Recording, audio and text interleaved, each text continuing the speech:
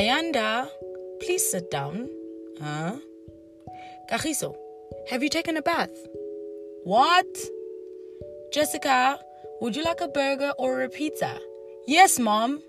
Now repeat after me. Don't talk to strangers. What did I just say, Tando? You said, don't talk to the strangled, Mom. Does this sound familiar to you as a parent? You're probably thinking that your child might have a hearing problem. So, you've taken them to the doctor and the doctor says there's physically nothing wrong with his or her ears or hearing. So, what now? Welcome to another episode of Learning with Lindo, and our focus for today is auditory processing disorder, which might explain the scenarios that you've just heard. Auditory processing disorder, also known as central auditory processing disorder, is often confused as a physical hearing problem, but it isn't. I can assure you, your child can hear well. They just struggle to process what you are saying. This could be due to a number of reasons. Now, what does auditory mean? Anything auditory is all input received by the brain through the ear. It's what we hear. What does it mean to process? To process means to break down and understand things in a systematic manner. So it must follow an orderly fashion.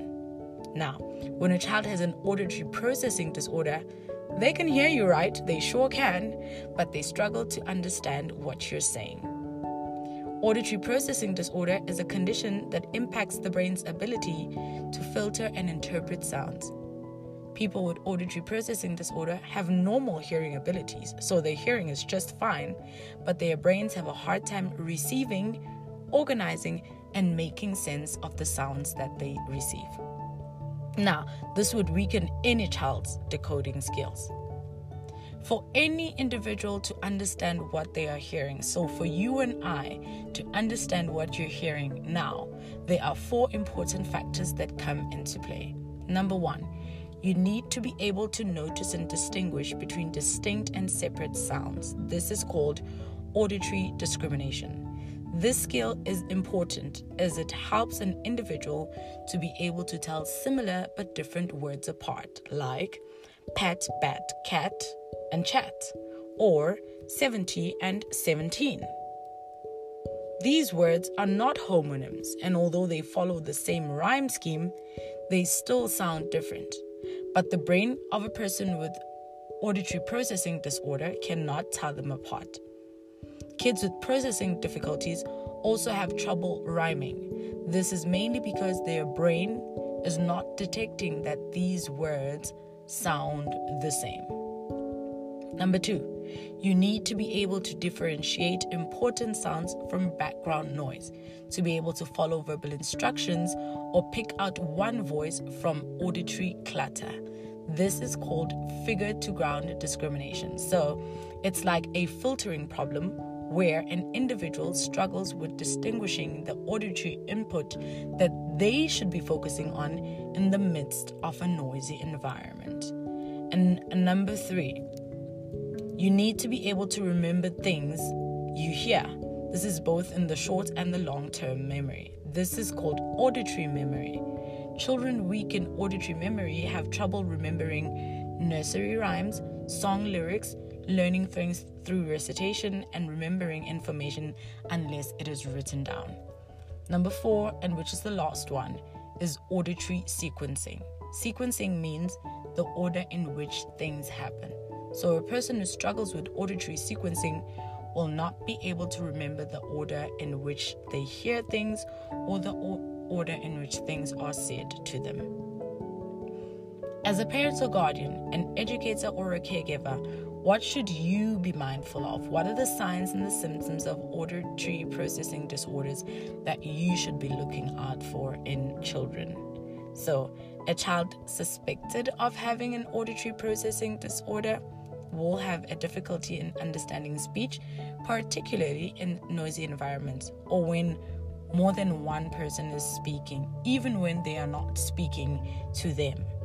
They might also misunderstand what is being said, or they might need a longer response time, and this can happen quite frequently.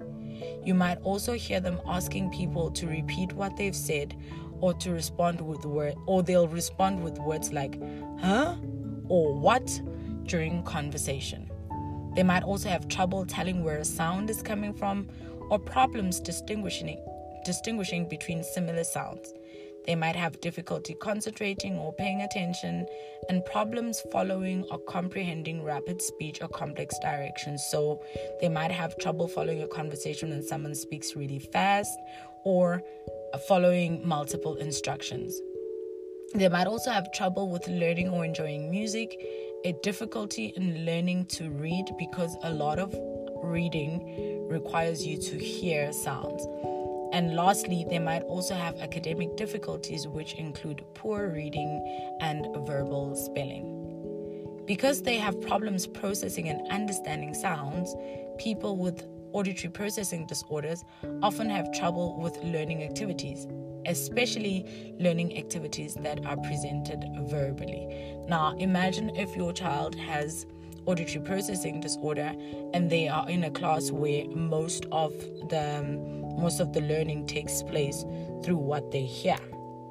It is also important to note that there's a considerable overlap of symptoms between auditory processing disorder symptoms and attention deficit hyperactive disorder symptoms. We're going to look at attention deficit hyperactive disorder in a few weeks, but the symptoms that overlap in both auditory processing disorders and attention deficit hyperactive disorders are distractibility, inattention, poor listening skills, academic difficulties, and difficulty following in directions.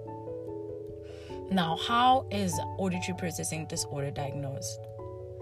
The symptoms associated with APD are listed in the Diagnostic Statistical Manual of Mental Disorders under the Language Disorder Diagnosis Criteria. A multidisciplinary approach to a diagnosis will include professionals such as an audiologist, a psychologist, a speech-language pathologist, and all of these professionals will administer different tests. These tests may ask patients to listen to tones and identify whether they are high or low, and to listen to audio input and repeat back what they heard. This is meant to evaluate whether or not the condition is due to hearing loss or auditory processing disorders. Another reason for this test is to be able to assess your ability to hear and understand speech in a variety of scenarios. So this would include background noise, competing speech, and rapid speech.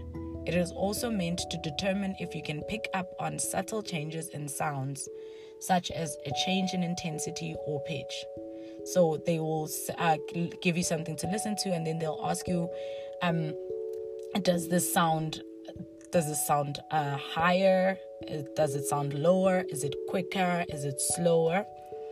And then this test is also meant to gauge your ability to recognize patterns in the sounds that you hear. Another test that is administered is a test using electrodes, and this is used to monitor your brain's activity when using headphones to listen to sounds. Clinicians will always make sure to rule out hearing loss and other conditions that may be causing these symptoms before a auditory and processing disorder diagnosis. Now, the next question is, what could potentially cause auditory processing disorder?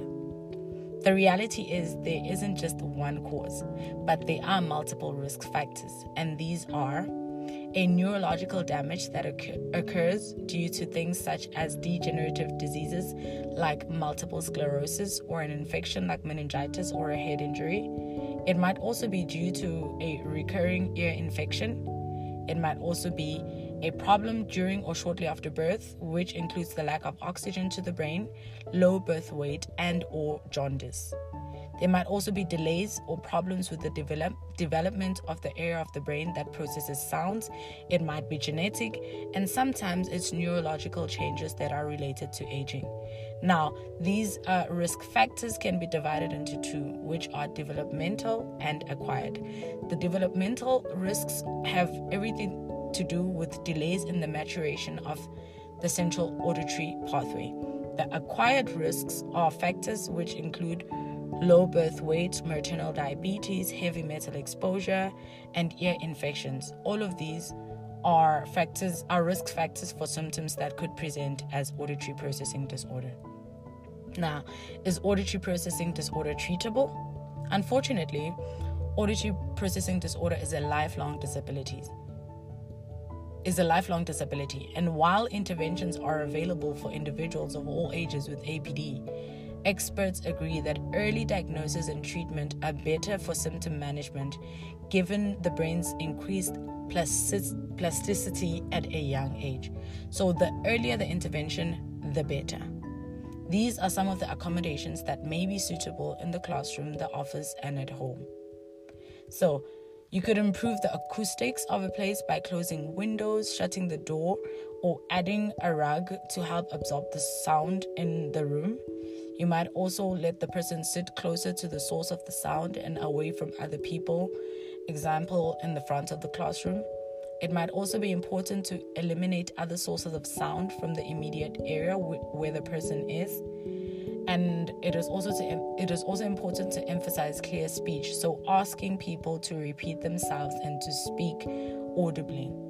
It's also important to provide written instructions, whether it's on paper, via email, or on a whiteboard, and sometimes the use of assistive technologies like headphones, which is not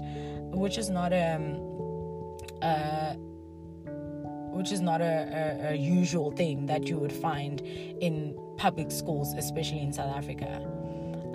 It's also important to be provided with a note taker or written summaries of classroom or discussion or work presentations. And for teachers, it is important to make frequent checks of comprehension and to ask learners what they hear and ask them what they understand. This is also important at home when you are speaking to your children or giving them instruction. Give them an instruction and then ask them to repeat it and then ask them to let you know what they are about to do. And it's also important to ask for information to be rephrased in simple terms.